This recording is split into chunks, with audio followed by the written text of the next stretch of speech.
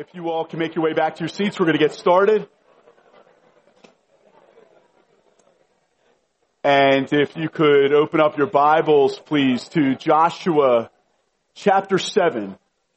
Joshua 7 is going to be our passage of Scripture this morning that we're going to read from. It's so good to see you all, church, and I want to echo what Lewis said about the Celebration Conference. If March 23rd through 25th, if you're in town and view it as a sweet vacation time and come and worship Jesus together with us at Messiah College. It's going to be a sweet couple of days there, and I'm looking forward to just getting some time, some extended time just to hang out together with you.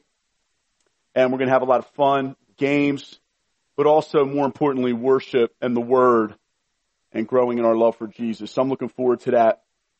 Joshua chapter 7 is going to be our first section of Scripture that we're going to enter into here this morning. But this sermon here is going to cover Joshua chapter 7 through Joshua chapter 12. And I want to highlight Joshua chapter 11, verse 23. And I want to read Joshua 11, verse 23 before we pray in opening. So if you can just turn your Bibles to Joshua 11,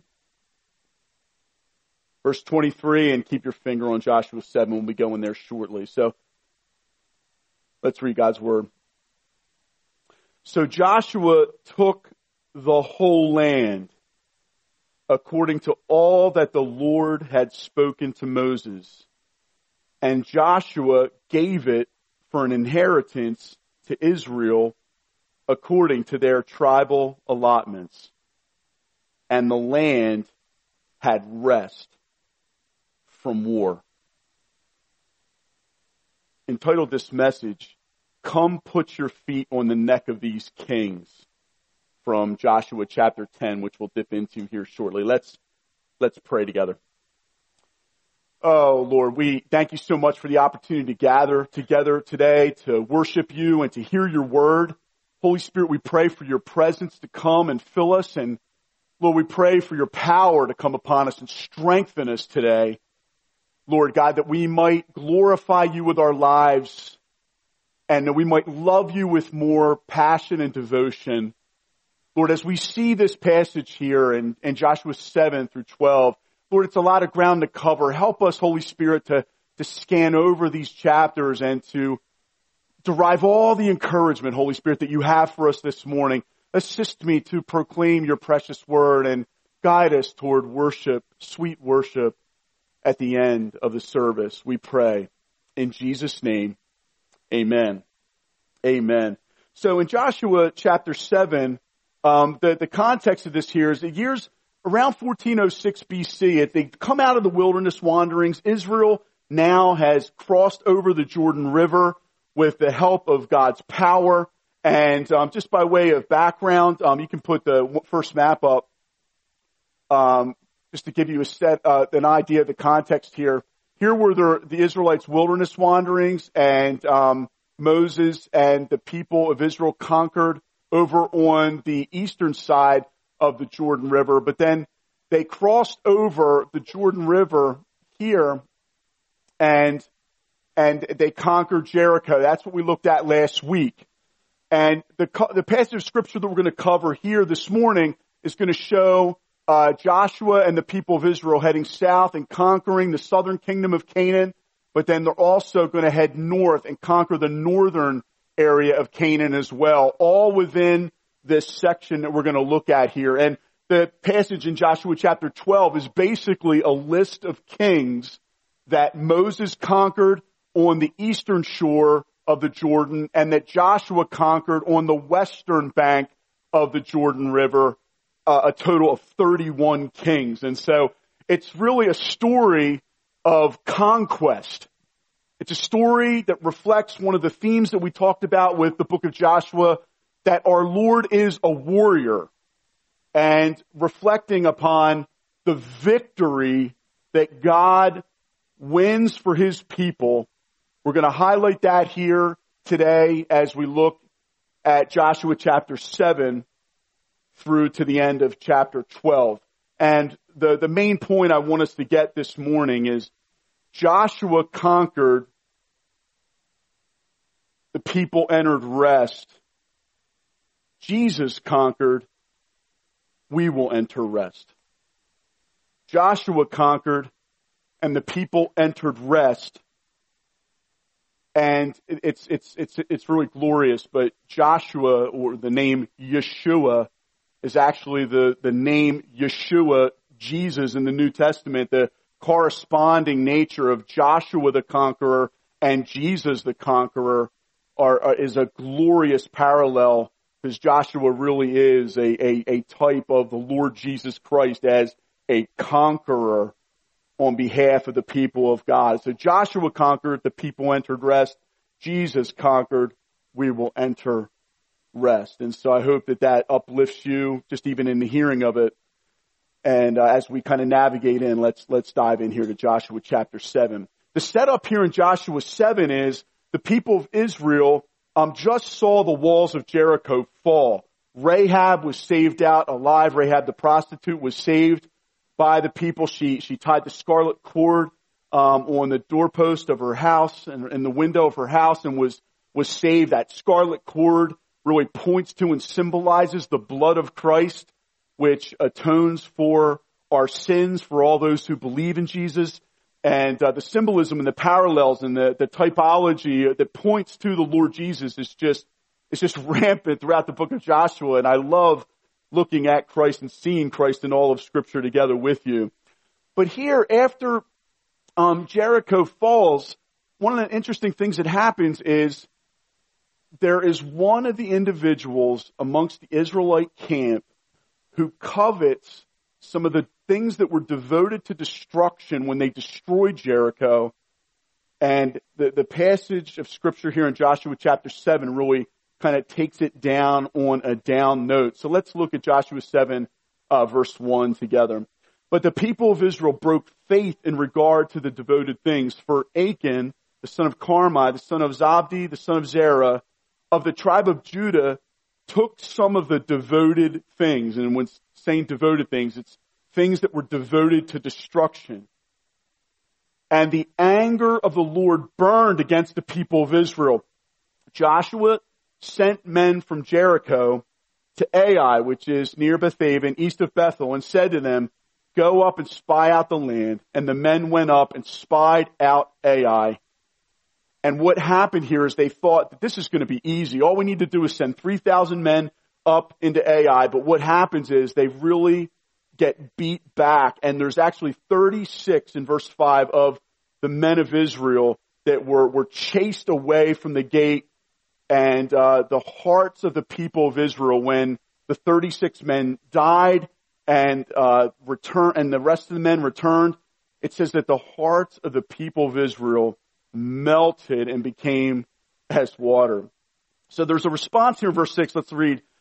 Joshua tore his clothes and fell to the earth on his face before the ark of the Lord until the evening, he and the elders of Israel, and they put dust on their heads. I love how they go to God immediately in the midst of this troubling development.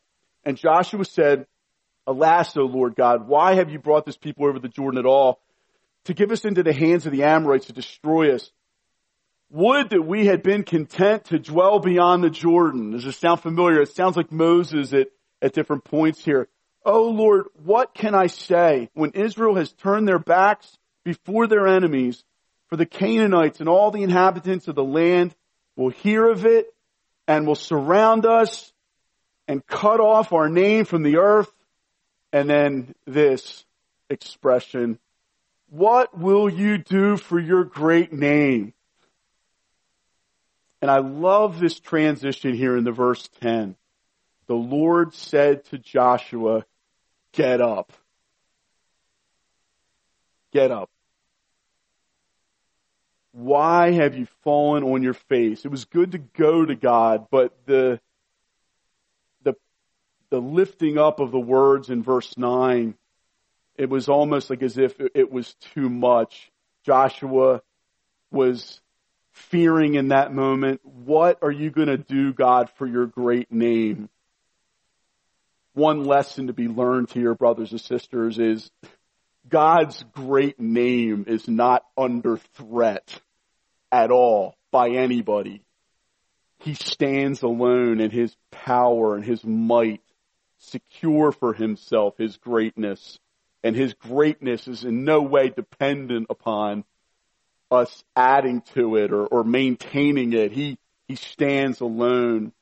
And the Lord says, get up. Why have you fallen on your face? Verse 11, Israel has sinned. They have transgressed my covenant that I commanded them. They have taken some of the devoted things. They have stolen and lied and put them among their own belongings. Therefore, the people of Israel cannot stand before their enemies. They turn their backs before their enemies because they have become devoted for destruction. I will be with you no more unless you destroy the devoted things from among you. And again he repeats, get up, consecrate the people and say, consecrate yourselves for tomorrow. For thus says the Lord God of Israel, there are devoted things in your midst, O Israel. You cannot stand before your enemies until you take away the devoted things from among you. What happens the next day is lots are taken and the tribes are narrowed down. They find that it's a tribe of Judah and they kind of hone all the way down they isolate it to one man named Achan who coveted some of the devoted things that he found in Jericho. And he talks about it here in verse 20. Achan answered Joshua, truly I have sinned against the Lord God of Israel, and this is what I did.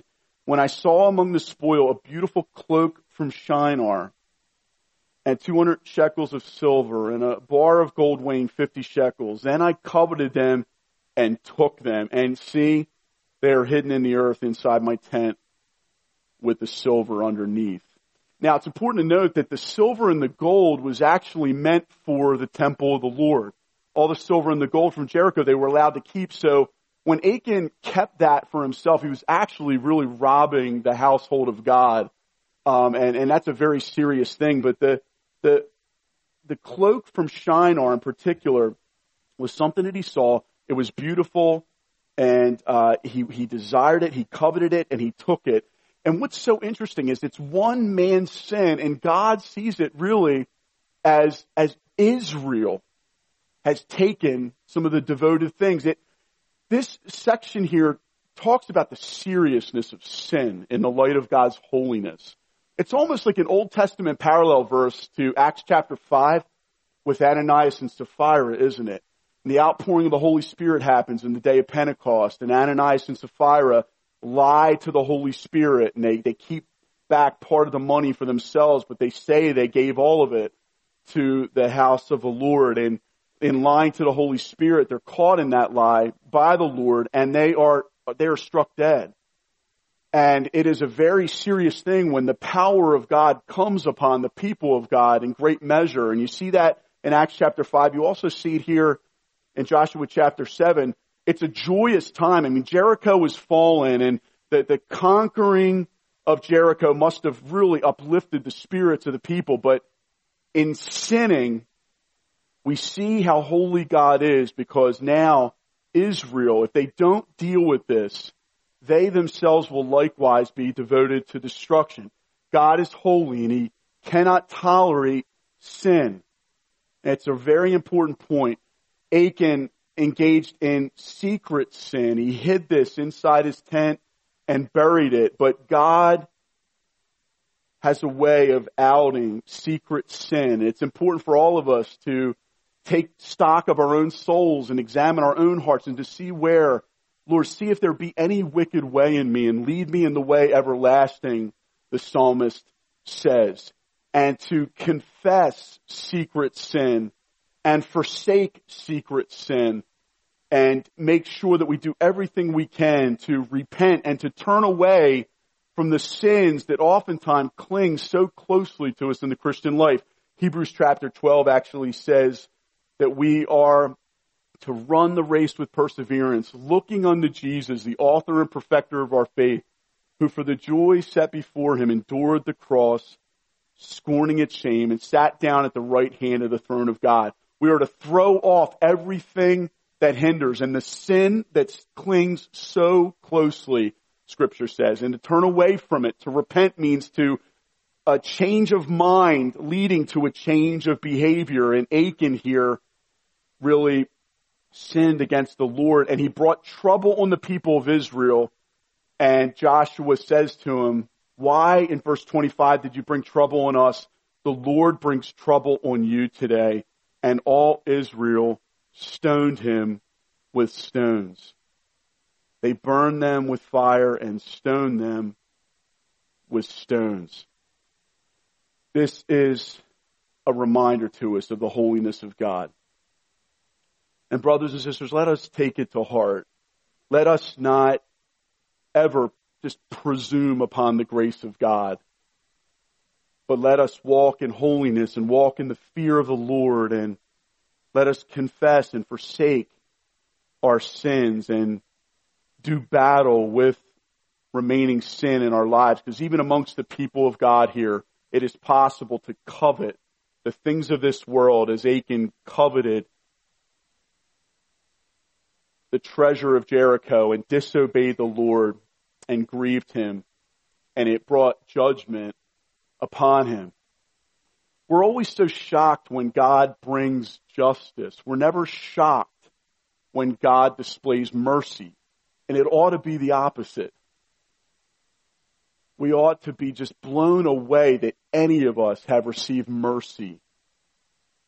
And we ought to get on our knees and thank God that we have not received his justice, but the Lord Jesus received the justice that our sins deserve on the cross when he died in our place.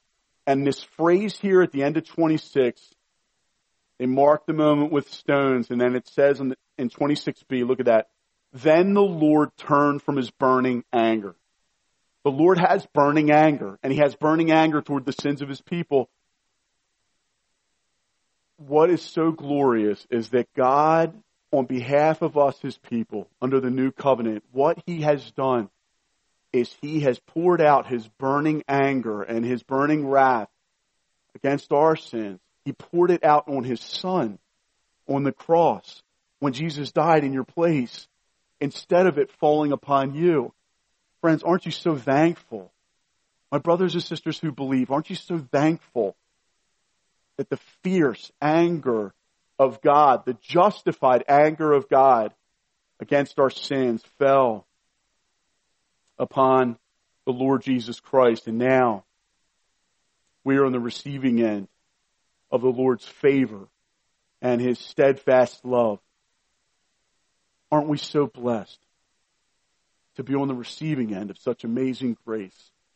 Let us never take it for granted, brothers and sisters, and let us take sin seriously. Point one was Achan, and that is what we can learn from Achan. There's so many other lessons we can learn. If you study that section on Achan, there's so many details that really stand out about God. But we're going to move on for the sake of time to point two, which is Ai and chapter 8. After Ai drove back the people of Israel, they began to think, okay, here, let them come again and we'll drive them back again. But after Israel deals with the sin, it really pleased the Lord. And in this instance, what the Lord gives are specific instructions in verse 3.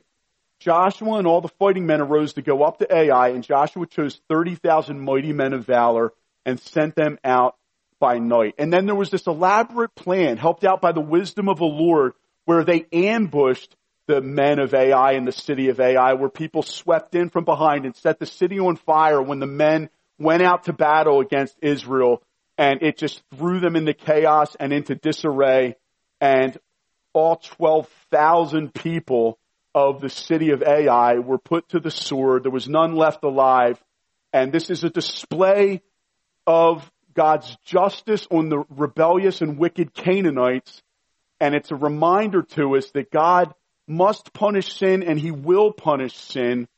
He judges Ai, and there was not a man or woman left alive in Ai. And it's important for us to remember that when Christ returns, those who have not repented of their sins and trusted in Jesus, the one Savior of the world, there will be no second chances. There will be no hope for anybody who does not repent and turn to Jesus. Every single individual who has not repented and trusted in Jesus will be cut down. It's important for us to take that to heart, especially in our day. We don't like to talk about hell. We don't like to talk about God's judgment, but from the Old Testament to the New, it goes from the lesser to the greater. If we think that all 12,000 people dying in the town of Ai is a serious thing, and if we're uncomfortable with that, brothers and sisters, we must remember that the reason we're uncomfortable with it is because we don't understand the sinfulness of sin, and we don't understand the holiness of our awesome God. When we study the holiness of God and when we recognize the sinfulness of the human heart and the rebellion, we look and we can come to peace as we look and see God's justice fall. And God's justice is falling on the people of Ai in this moment. And it's important for us to see here, even at the end, that the king of Ai is gathered. If you look in verse 29, Joshua, it says, and he hanged the king of Ai on a tree until evening. It's one thing for a wicked Canaanite king who spent his life rebelling against God to be hanged on a tree. He deserved it. And this public display is a theme that's going to come out throughout the sermon. This public display of these kings being hung on a tree until evening were a signpost to how God deals with the wickedness of sin and also to the holiness of God. The king of Ai was a cursed man. Cursed be everyone who is hung from a tree.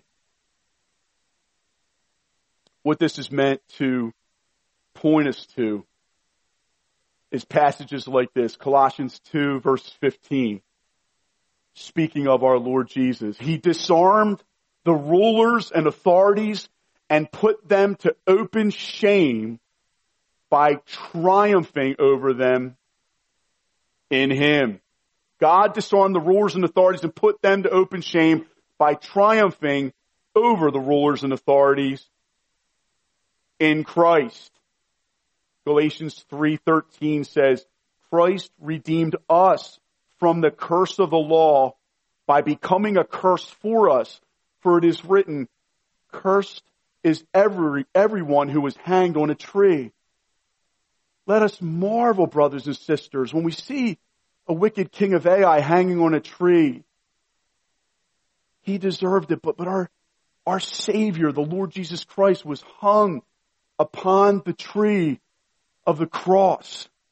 And He didn't hang there for His own sins, but He hung there as a cursed man for our sins and for our sake. And brothers and sisters, let us rejoice and be exceedingly glad that as we've been looking at this morning, and it's been brought up in the call to worship and also in our excellent leadership from Alex Swan this morning, you may be coming in weary and battered. You may be coming in here down this morning and very low, and understandably so.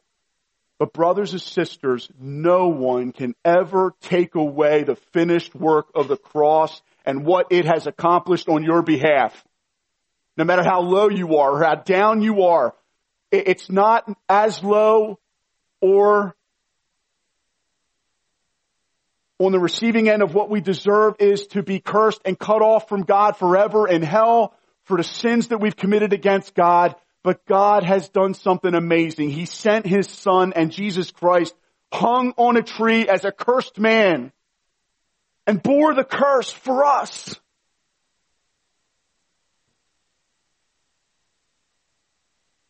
And He redeemed us from the curse of the law by becoming a curse for us. Hallelujah. What a Savior. Amen.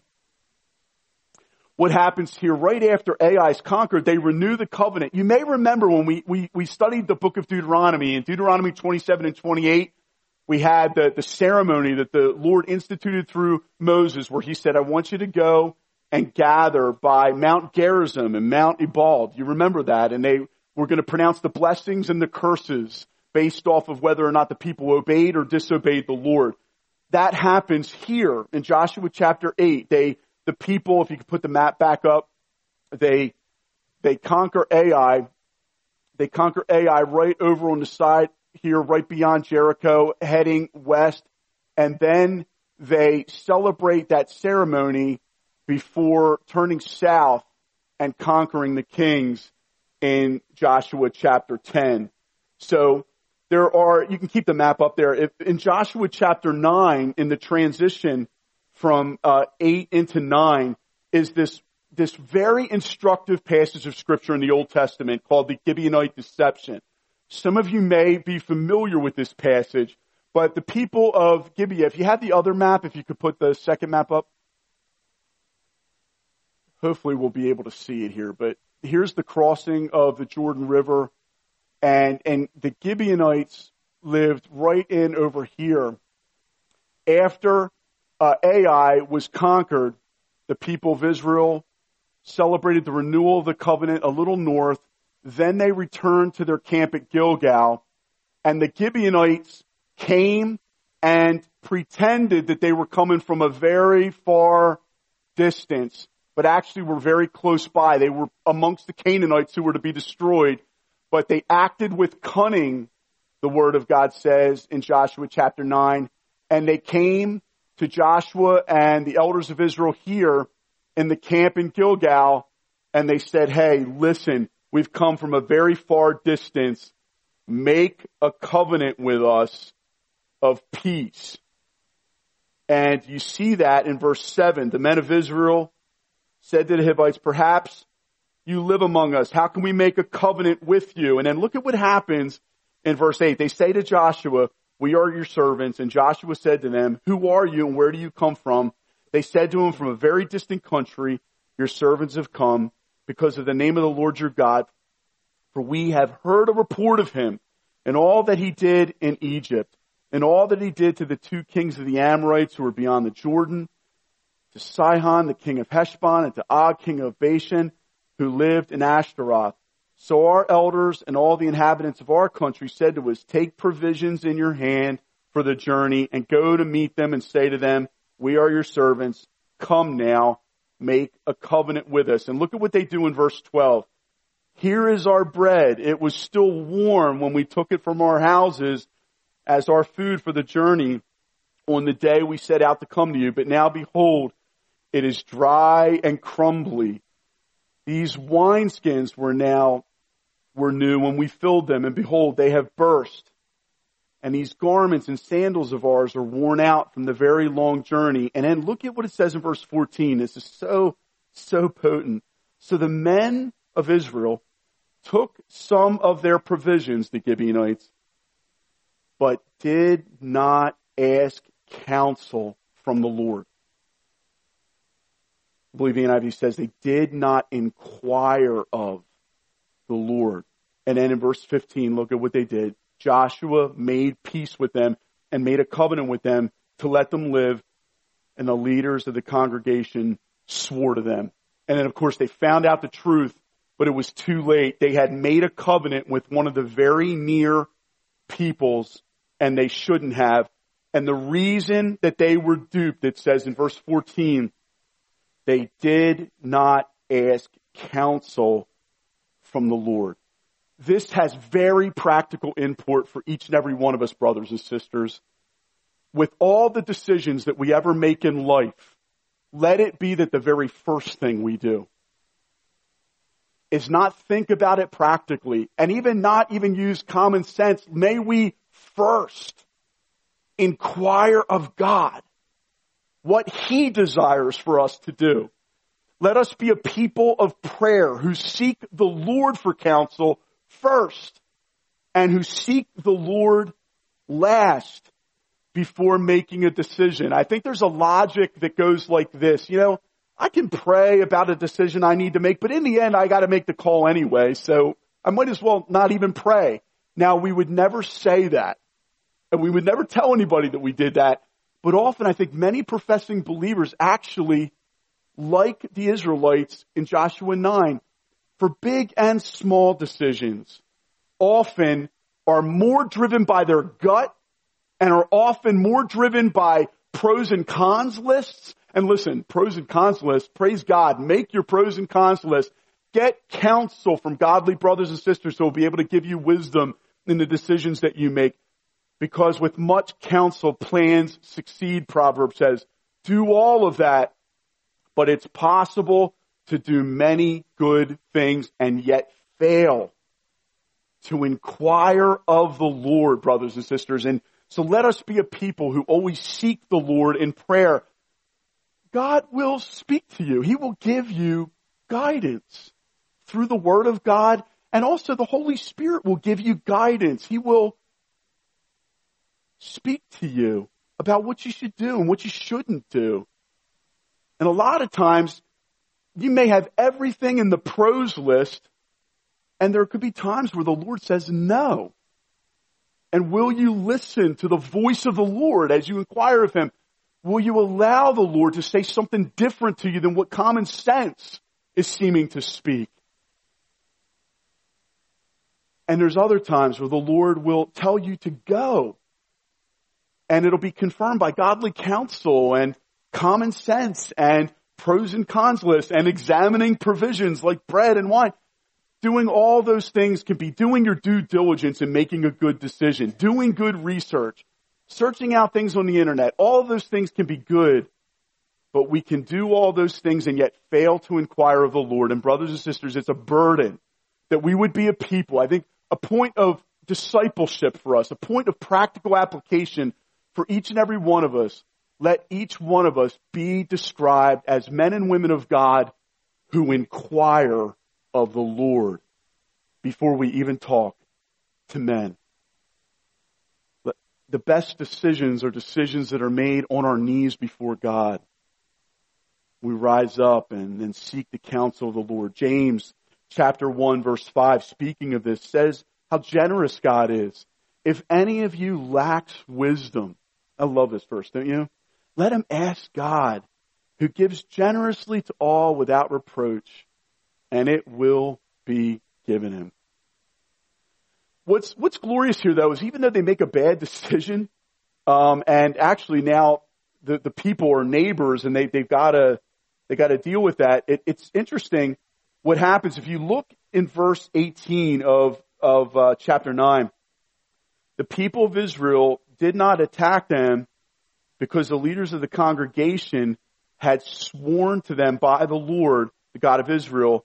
And then look what the reaction is. Then all the congregation murmured against the leaders. So there was this pressure that was coming that might have tempted even the leaders to conform and say, you know what, I know we gave our word, but let's go and attack them anyway so we can have that land as our inheritance alone.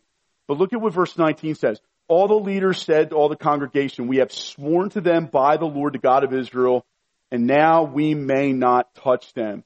This we will do to them. Let them live, lest wrath be upon us because of the oath that we swore to them. So they start out and they make a bad decision, but then they do something good. They stand by their word. They made a covenant with the Gibeonites and they stand by it. They make the Gibeonites servants that serve them amongst their households. But what ends up happening is they keep their word. And Psalm 15 talks about the importance of us being men and women and children who keep our word when we give it. In Psalm 15, the word says, O Lord, who shall sojourn in your tent? Who shall dwell on your holy hill? Verse 4, in whose eyes a vile person is despised, but who honors those who fear the Lord. And look at what a person of God is described as, who swears to his own hurt and does not change.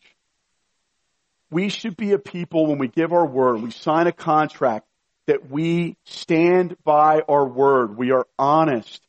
And we should be different from men and women of the world in this regard.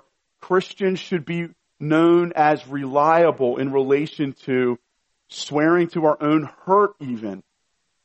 And oh man, what a radical witness this can be when brothers and sisters in Christ are this reliable to the promise that they give. And more importantly, it pleases the Lord. It may have indeed provoked the wrath of God upon them had they gone against the Gibeonites and destroyed them anyway. And so in this way, let us learn 2 points of discipleship. Let us inquire of the Lord before making our decisions and giving our word. And then secondarily, once we give our word and we make our promises, let us stand by them and be reliable in the commitments that we make. Those are 2 points of practical application and discipleship for us as Christians that I hope we can learn from the Gibeonite deception in Joshua 9. Isn't that a glorious passage?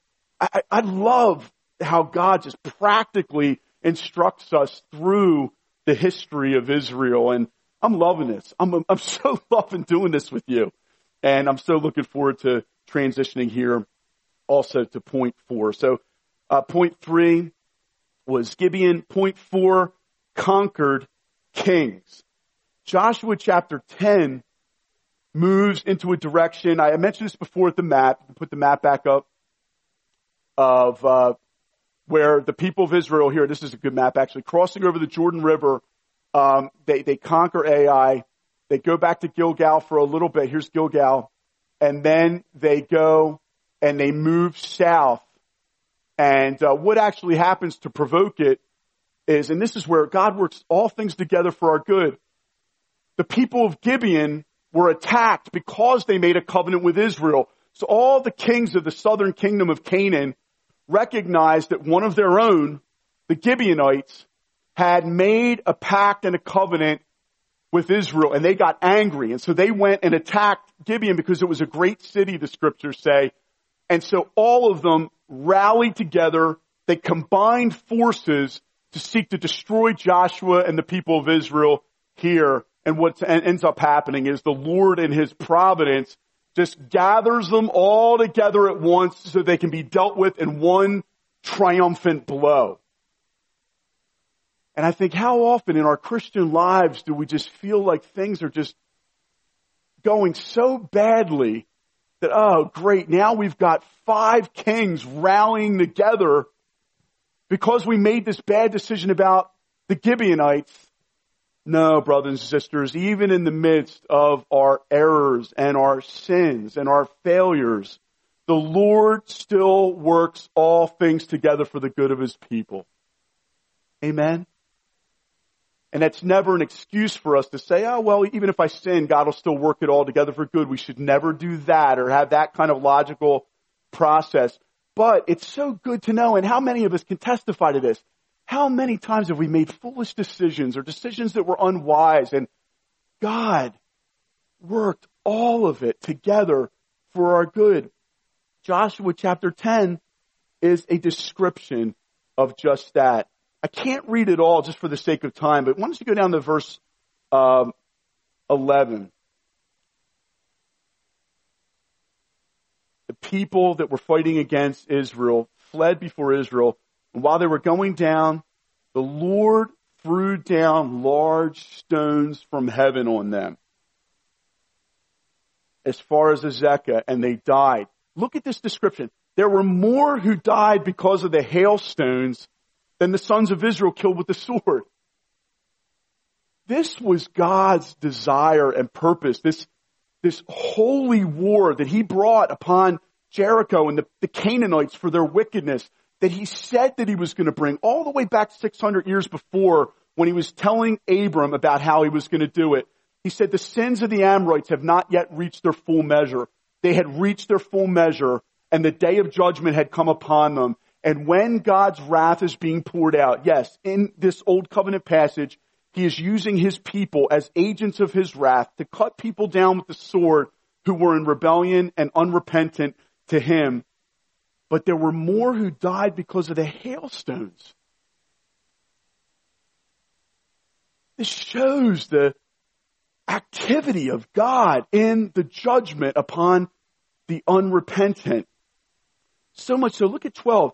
At that time, Joshua spoke to the Lord in the day when the Lord gave the Amorites over to the sons of Israel. When he said in the sight of Israel, sun, stand still at Gibeon, and moon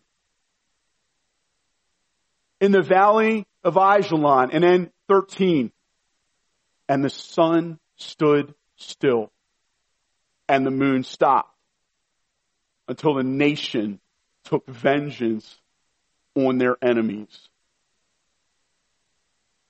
Verse 14, or look at 13. The sun stopped in the midst of heaven and did not hurry to set for about a whole day. It's the longest day. The longest day. Verse 14, there has been no day like it before or since when the Lord obeyed the voice of man, for the Lord fought for Israel. The Amorites actually thought that they were going to get the cover of darkness, and the cover of darkness never came because they were cut down. What this shows is God's conquering power over nations that rise up against him. And it's meant to give us all hope in his power. This section here about the 5 Amorites killed, they actually gather these 5 kings together. They stick them in a cave. They roll a stone over the cave mouth, set guard to it, and then they finish their work of acting out God's judgment by cutting all the rest of the peoples who were in rebellion down. And then they brought the kings out at the end. And I want to highlight this in verse 24. When they brought those kings out to Joshua, Joshua summoned all the men of Israel and said to the chiefs of men of war who had gone with him, come near, put your feet on the necks of these kings. Now what you have to understand is this, in Joshua 1, 3 through 6, the word of God says, this was a promise that God gave to the people of Israel. Every place that the sole of your foot will tread upon, I have given to you, just as I promised to Moses. What Joshua is doing here is he's telling the leaders and he's telling the people, here, come put your feet on the neck of these kings. It's a very important lesson. And Joshua said to them, do not be afraid or dismayed. Be strong and courageous, for thus the Lord will do to all your enemies against whom you fight. It was meant to inspire fresh faith in the people of God, that God was going to help them overcome future enemies, even as he had helped them to overcome present foes. And brothers and sisters, this is an important lesson for us, because what it shows, what can we learn from this, is God was faithful to fulfill his promise to the people of Israel, that every place that the sole of their feet tread upon, God had in fact given to them. And no one was able to stand before them, just as God had promised. God said in verse 5 of Joshua 1, I will not leave you or forsake you. And that's meant to encourage each and every one of us as well, brothers and sisters, that in the midst of our battles, in the midst of our fight of faith, the Lord also will never leave or never forsake you. Isn't that such good news? Be strong and courageous. Be strong and courageous, for thus the Lord will do to all your enemies against whom you fight. And he did. Joshua chapter 11, they head to the north and they conquer the northern kings, who, by the way, they all rally together and band together, and they are all crushed in a triumphant all-for-one battle as well. And then they just kept conquering up north. But here in the south, once again, a public spectacle is made of these 5 kings. And they are cut down with the sword. And they are hung from trees as cursed men, once again highlighting the passage of Scripture that parallels it in the New Testament, that Christ disarmed the rulers and authorities, and he put them to open shame by triumphing over them in him. There's no foe that you have in front of you that is too strong for you? It's what we can learn here from Joshua. When we see these kings conquered, and I want you to just look at the imagery of Joshua bringing the people of Israel over and saying, come here, put your feet on the neck of these kings. Kings symbolize the power and the stronghold of wickedness. And by putting their feet on the neck of these kings, Joshua was instructing them about the power of God. Because even though, as we heard this morning from the ministry mic through Ethan, even though we are weak, God is strong. And this wasn't a testament to the people of Israel's might. They watched as God brought hailstones down from heaven, down upon the Canaanites. They watched as the Lord caused the sun and the moon to stand still. And they watched God conquer their foes. And now their feet were on the necks of these strong men who had been disarmed and were no longer strong. God brings down every stronghold. He brings down everything that oppresses his people. And he conquers over all through Christ. Do you know what this is meant to do when you read Joshua 10 and 11? When you read Romans 8:37, now in all these things, we are more than conquerors through him who loved us. For I am sure that neither death, nor life, nor angels, nor rulers, nor things present, nor things to come, nor powers, nor height, nor depth, nor anything else in all creation will be able to separate us from the love of God in Christ Jesus our Lord. Joshua 10 and 11 and the conquered kings with the people of Israel with their feet on the neck of those kings is meant to instill faith in our hearts that just as God did that for the people of Israel under the new covenant, when we read the promise that we are more than conquerors through him who loved us, brothers and sisters, we can count on it. We are more than conquerors through Christ, who died on the cross and rose from the dead victorious over the grave. And the reason Satan can't defeat us is because he was dealt a death blow at the cross. And the God of peace will soon crush Satan under our feet. And in Revelation, he's cast down in the bottomless pit. We can be confident that such things have happened and will be so. Because just as God was faithful to do it for the people of Israel in the Old Testament, he will be faithful also to do it for the people of God in the New Testament. And that's us. God's reliable. He never goes back on his word. He can be counted upon all the time with his promises. And when he declares you more than a conqueror, you indeed, friend, are more than a conqueror. Do you know that through faith in Jesus, you have been united to Christ through faith? That means that Christ, when he conquered over sin, you conquered over sin with him. And when Christ conquered over Satan and demons and all the demons and all of his evil horde, what that means is because Christ is in you and you are in Christ, you cannot be brought down by Satan or his demons. You can be oppressed and feel the presence of the spiritual warfare that we need to wage.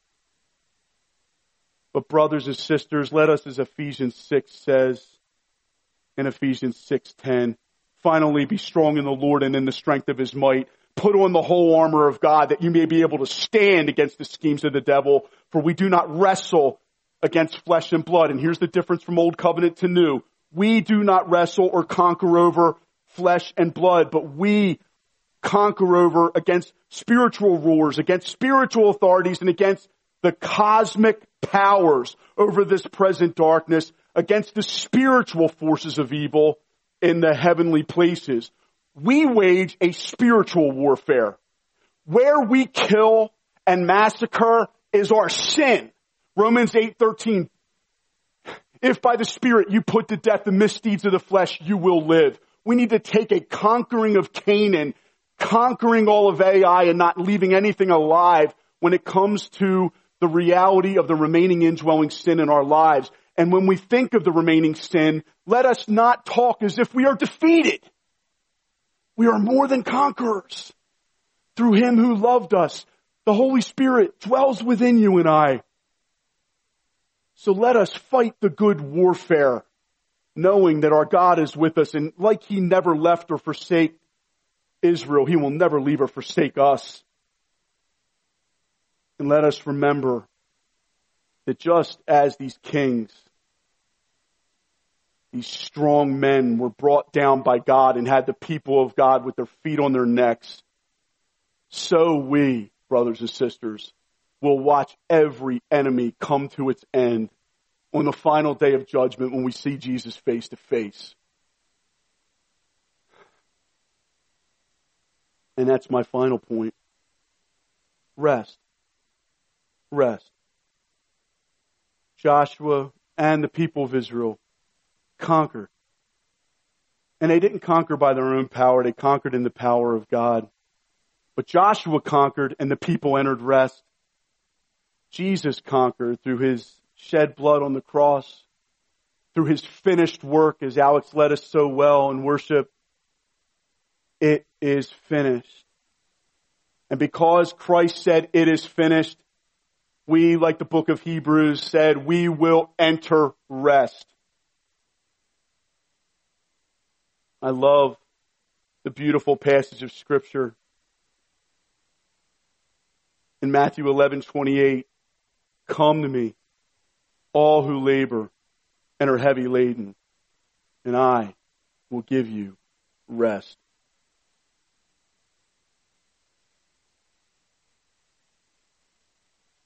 Bruce Demarest, writing about this aspect of the cross that we don't focus on often. I want you to listen carefully.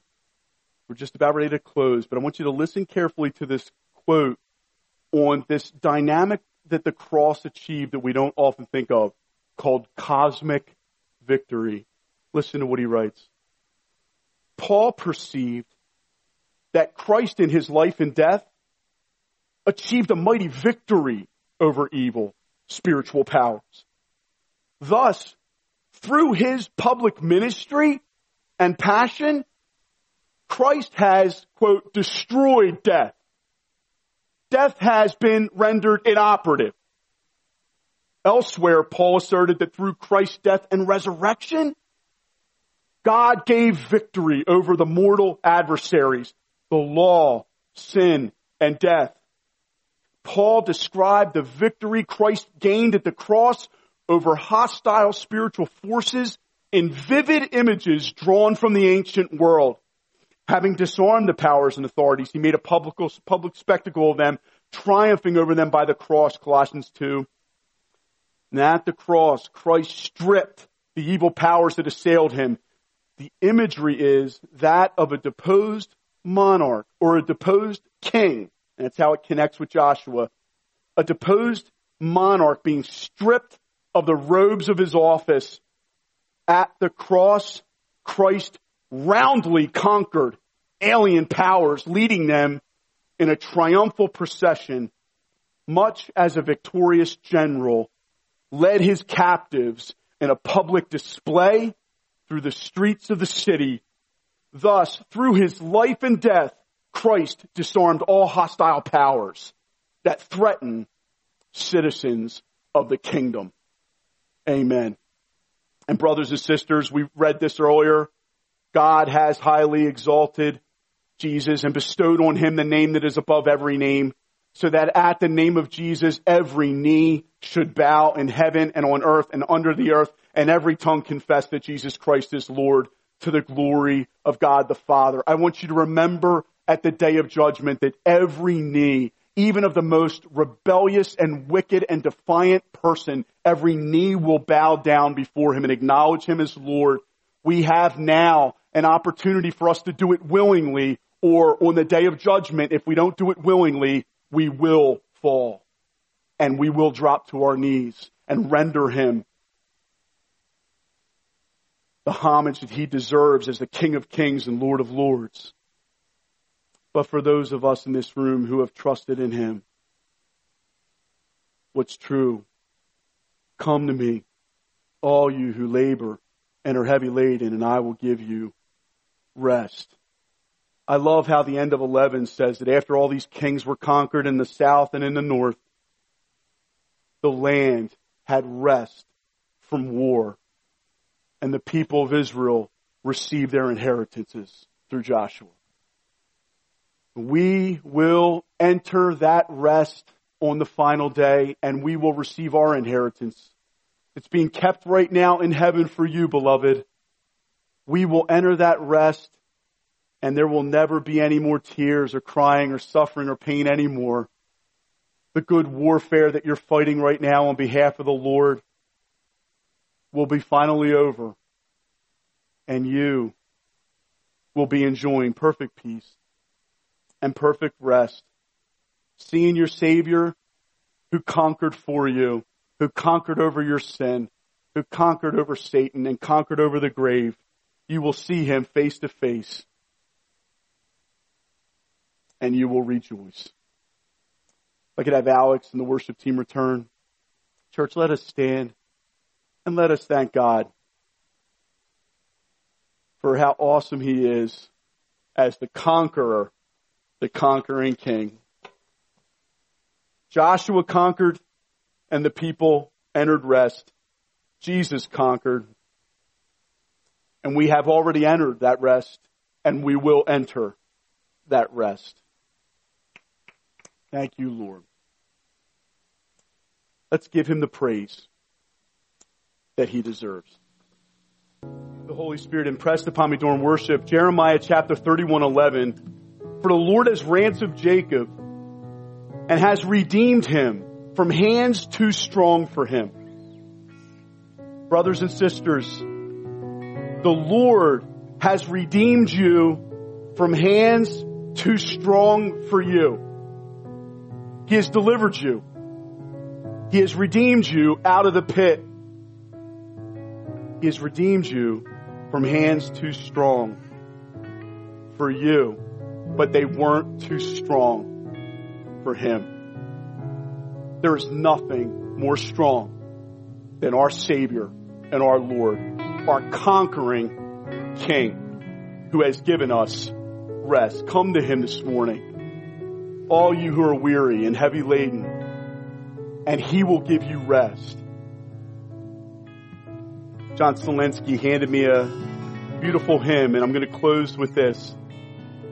I heard the voice of Jesus say, come unto me and rest. Lay down, thou weary one. Lay down thy head upon my breast. I came to Jesus as I was, weary and worn and sad. I found in him a resting place, and he has made me glad. Has he made you glad this morning? Has he made you glad this morning? Aren't you glad? So glad to be in Jesus. We give you all the glory, Jesus, for all that you've done. Not to us, but to your name be the glory for your steadfast love and your faithfulness. We love you and we glorify you, conquering King of Kings. Thank you that just as Joshua conquered and brought the people of Israel rest, you have conquered through your shed blood on the cross and your resurrection from the dead, and you have given us rest. And we look forward to the ultimate and final pinnacle of that rest when we get to see you face to face. And we can't wait to see you face to face. We love you, Jesus. It's in your name we pray. Amen. Amen. Can we thank the Lord Jesus for how good he's been to us?